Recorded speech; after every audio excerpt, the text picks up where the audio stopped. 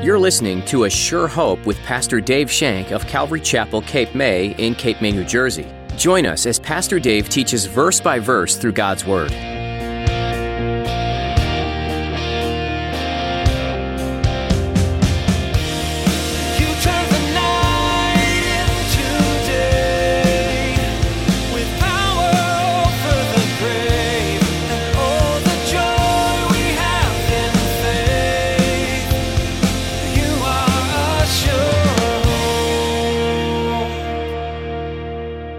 Sensing the mood of the people, he hears them. He asks a simple question. He wants to know. In Mark 15:12, he says, "Then what do I do with the one called the King of the Jews?" But it was too late. The crowd shouts out, "Crucify him! Crucify him! Jesus must die." And we know now that it was God's will. We know that Jesus was being obedient to God. They didn't know. They were choosing a murderer over an innocent man. Sin is so destructive. Today, Pastor Dave will point out how sin can take the minds and hearts of people who were created in the image of God and twist them to a point where they'll do the most foolish things out of rebellion against Him and His ways, even embracing a murderer over an innocent man, the Messiah they rejected.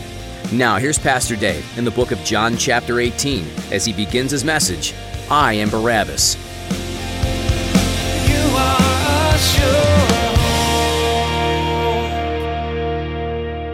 The Gospel of John, chapter 18, beginning in verse 39. But you have a custom that I should release someone to you at the Passover. Do you therefore want me to release the King of the Jews? Then they all cried again, saying, Not this man, but Barabbas. Now Barabbas was a robber. As I said, that these are poignant scriptures that the Lord put upon my heart this morning. And hopefully I can share them with you in the vein that He gave them to me. It was incredible as I sat before Him. I've been thinking about these scriptures now for quite some time, and I was really excited about getting here. Imagine, if you will, you're a prisoner waiting in a damp, dark, lonely cell. You are charged with stealing, murder, and insurrection. You have been sentenced to die on a Roman cross. You're not alone. There are others there because you have spoken to them silently. One of them, you found out, is a thief also. He too is sentenced to death. And as you hear the sounds of the soldiers coming into the pitch dark dungeon, your body stiffens because you know that they're coming for you. You break out into a cold sweat and your stomach turns over and you begin to feel sick. You're overcome with fear because you know all too well the horrors of the crucifixion that awaits you. You've seen it too many times because you've even seen your friends die on that cross. But this time it would be different. This time it would be you. The soldiers enter your cell. They push you, they shove you, and they almost drag you down the hallway, forcing you to walk. And as you get to the ramp that leads to the courtyard, your mind is spinning with fear and anxiety. And as you near the top, your eyes are blinded by the light of day because it's morning and the sun is rising and your face is hit with the brightness of the sun. You feel the fresh air on your skin and the foul stench of the cell is now gone and you smell the fresh air. You soak it all in because you know this is your last day. You will never see this again. You will never have this opportunity. But instead of taking you to the courtyard where they would scourge you, they force you into a balcony in front of the palace and they set you before the Roman governor. There's another man standing there also. You've seen him before. You even heard him speak and you suddenly remember. This guy's a rabbi. He's a teacher. He roams the countryside and he speaks about the kingdom of God. And he did a miracle or two. Why is he here? He looks at you. And as he looks at you, something inside you melts. You feel conviction for all the things that you have done wrong. Below, there's a mob of thousands and thousands. They're all shouting and raising their fists. They're all yelling something, but you can't understand what they're yelling. Suddenly, you remember that the soldiers were talking about releasing a prisoner because it was Passover. But it couldn't be you. You know you're guilty of the crimes that you're accused of. And this was not the first time that you had been arrested. And to make matters worse, you killed a Roman citizen, which meant death. With disbelief, you listen as the governor, Pontius Pilate, offers the mob a choice. You or this miracle worker from Galilee that you've heard about. You think to yourself, there's no way that they'll choose me. I'm guilty. This guy, this prophet, this miracle worker, even some have said he's a man of God. He doesn't deserve to die. There's nothing guilty about him. How could they possibly choose me? Your heart stops beating as you hear this crowd scream your name. They wanted you to be released. What about this man? The governor says, what about the King of the Jews? And you hear these blood-curdling words, crucify him, crucify him. Your mind reels and you can't think. This can't be happening to me. The guilty one spared? This man, Jesus is his name? The innocent one crucified? Is this a cruel joke? But it wasn't. The soldiers grab you and drag you away. They get you down to the basement and they release your chains and they threaten you with bodily harm if they ever see your face again and kick you out of the palace. You're free. You're free. And you think to yourself, I'm Barabbas and I was just set free. Barabbas for Jesus. The guilty for the innocent. It doesn't seem right. Over the last several months, we've been studying chapter 18 of the Gospel of John. We know that Jesus has been arrested in the garden. We know that he was taken to Annas, the father-in-law of the high priest Caiaphas. He was questioned there, and the abuse that would befall him began. He was then taken to Caiaphas' house, where he was questioned again. And now he stands before the Roman governor, Pontius Pilate. And after careful examination, Pilate exclaims these words in verse 38, I find no fault in him. Pilate doesn't want to execute Jesus. Pilate spoke to the religious leaders who wanted Jesus dead and clearly told them that Jesus was not guilty. Pilate went far beyond saying that Jesus was not guilty and worthy of death. He found no fault in him. Pilate knew Jesus was innocent. So wanting to set Jesus free, he remembers a certain custom where they allowed a prisoner to be freed because it was of the Passover. Look at verse 39. But you have a custom, Pilate is speaking. You have a custom that I should release someone to you at the Passover. Do you therefore want me to release to you the King of the Jews? Pointing to Jesus. As I said, Pilate knew Jesus was innocent. He couldn't find any fault. So he thought that this custom would give them a way of releasing him, of helping him to get rid of Jesus and getting him out of his hands so he wouldn't have to make this decision. So Pilate appeals to the religious leaders, thinking they would spare a man he named as their king. That's why he calls them King of the Jews. But the crowd thought differently. Look at verse 40. Then they all cried again, saying, not this man, but Barabbas. Now Barabbas was a robber. Not this man, but Barabbas. Not this man, meaning Jesus, but Barabbas. Barabbas. Who is Barabbas? Who is this guy? Who is this guy that is suddenly set free? And the Son of God goes to a cross in his stead. What do we know about this guy? Nothing at all. Did you know that he never speaks a word in the gospel records? All 4 gospels mention him by name, and there are 38 verses in the New Testament regarding him. But he never speaks a word. Does he have a family? We don't know. Was he married or single? We don't know. How old was he? We don't know. We can tell you, though, in 3 short sentences, all we know about Barabbas. Barabbas was guilty. Jesus was innocent. Barabbas lived. Jesus died. But dig further. Dig into the best commentary on the Bible. Dig into the Bible and see what it says. Well, Matthew calls him notorious. Matthew says he was notorious. Mark and Luke says he was the leader of a rebellion and a murderer. Here in the verse 40 of Gospel of John, John simply says he was a robber. You go into Acts 3, verse 14, and when Peter is preaching his first sermon on Solomon's porch, he calls Barabbas a murderer.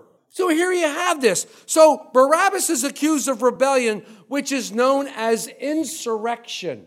It's when you come against the government and try to overthrow the government. What is really, really poignant here is Barabbas is set free of the exact same crime that they will accuse Jesus of. Barabbas was a cold-blooded killer. He may not even look dangerous, but he was a menace to society. And the word notorious means that everybody knew who he was. He had a rep. Everyone knew he was guilty of the crimes he was accused of. Prison is where he belonged. He was there because of the heinous crimes he committed. Why would anybody want to set him free? On the other hand, it's clear that Pilate struggled mightily to understand the strange man called Jesus standing in front of him, the King of the Jews as he called him. But Pilate knew this much. Number one, Jesus was a Jew. Jesus was a rabbi teacher. He wasn't a wealthy man. He was a worker of miracles. He spoke in parables, and he made strange claims about himself, claiming to be the Son of God. He had a very, very large following. And from the looks of these religious leaders, he had some pretty important enemies too. See, Pilate mulled over those things in his mind as he considered the case of who Jesus is. Certainly it didn't seem like a threat to anybody. Who can this guy harm? Pilate was, as you say, the cautious politician caught between the proverbial rock and a hard place. He was in a bad situation. In fact, you read some of the scriptures that his wife even told him, stay away from this guy. Stay away from this guy. Pilate knew Jesus was innocent, or at least of any crimes that would carry the death penalty. He's going to say at least 3 times, I find no fault in him. Let me state Pilate's problem in a way that you might be able to understand it. Pilate knew who Jesus was not, but Pilate did not know who Jesus was. I'll say it again. Pilate knew who Jesus was not, but he did not know who Jesus was. Jesus wasn't a criminal. He wasn't a crook, a thief, a bandit, a revolutionary, a murderer. He wasn't a lawbreaker. But Pilate didn't know who Jesus was. Was he a mystic? Was he a visionary dreamer, an idealistic teacher?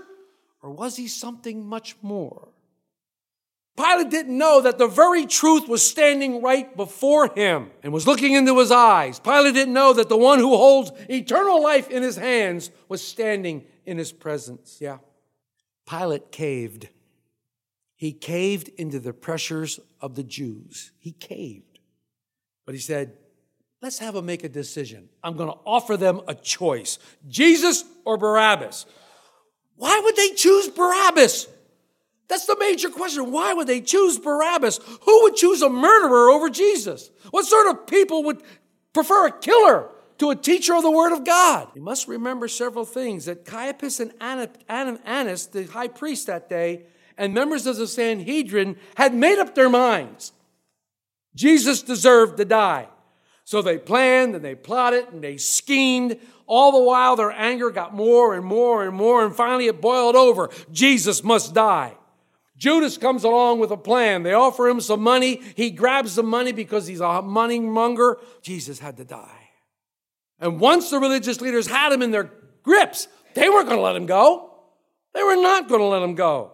They had evidence, never mind if it was trumped up, never mind if it was lies, never mind if it was half-truths. The statements twisted out of context no matter what. It didn't matter. Jesus must die. Maybe they were so possessed with hatred that they actually preferred a murderer to Jesus.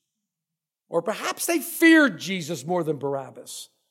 You know, even in saner times, this would not make sense, but these were not sane times. These were not sane times. When a crowd has been whipped up into a frenzy, they believe the worst about the best, and it doesn't matter. Mark 15:11 tells us that the chief priests stirred up the crowd to have them choose Barabbas. Matthew said the elders were involved, meaning the older men, and they were trying to get the others to go for Barabbas. Well, you know what happens. You've been in a crowd before. All you got to do is stand around and a couple of people look up in the sky. Pretty soon you have 300 people standing around looking up in the sky. All it took is a couple of people to be standing there and go, Barabbas, Barabbas. It's no different than the other movie. Rudy, Rudy. It's the same thing. You start a frenzy and all of a sudden everybody starts cheering. Everybody just follows the line. We want Barabbas.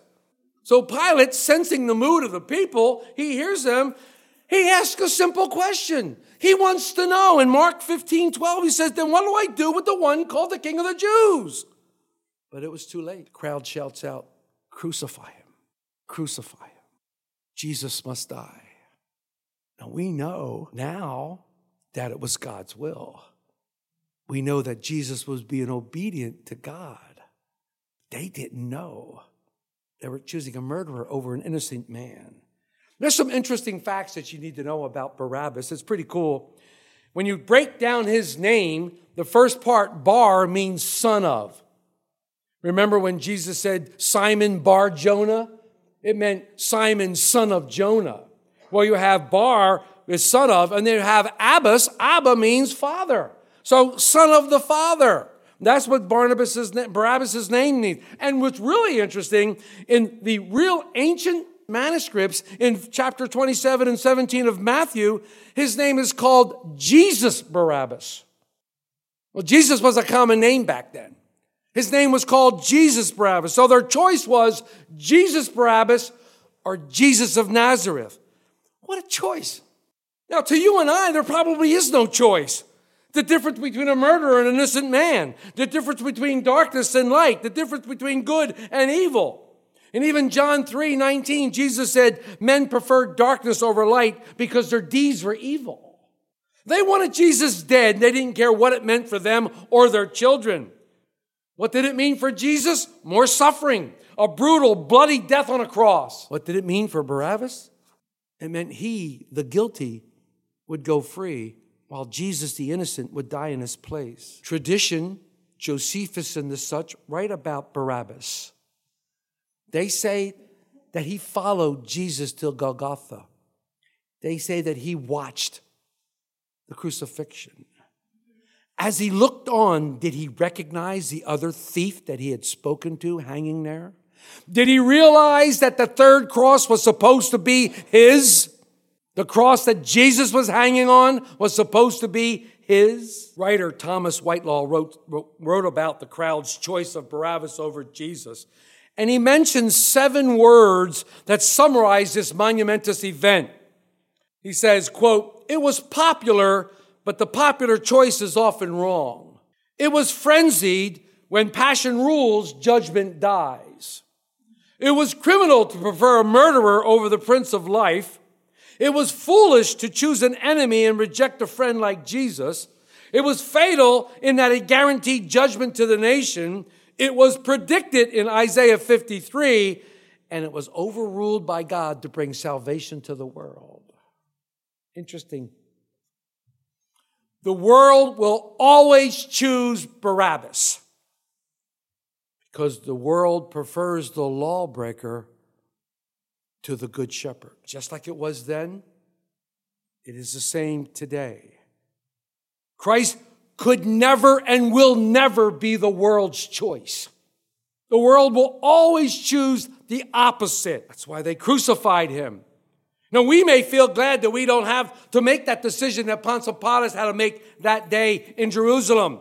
But the question still hangs in the air. What shall I do then with Jesus? The choice before us is far more difficult because now we know the truth. Now we know what's going on and who Jesus is. We know that. He believed Jesus to be innocent, but he caved under the pressure and set a criminal free. What will be the end of us who know about the truth about Jesus, but still prefer Barabbas? No one can escape this question. We have not read this story rightly if we think that Barabbas is bad because he was a criminal and we are good because we're not like him. A couple years ago, my wife and I, Carl and Jody, Diane and Bill, had the incredible pleasure of being in Israel. And one day we went to the old city, and as we were walking on the outside of the old city, we stopped at an unusual place.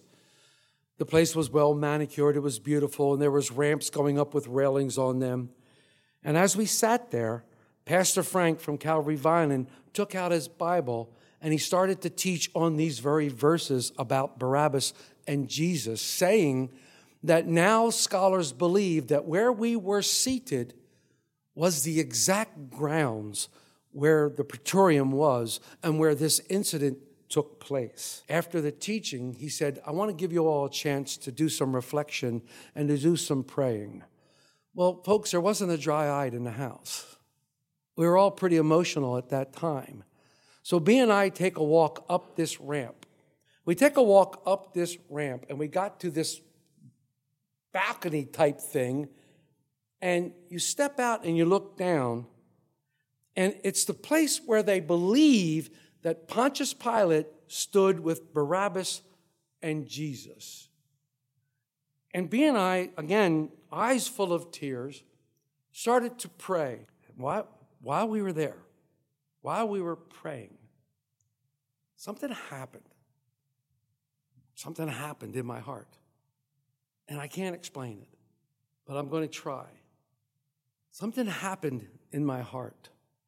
As we were there, now there's always strange sounds in my head, so don't get crazy, but there was this strange sound in my head, and I couldn't make out what was going on.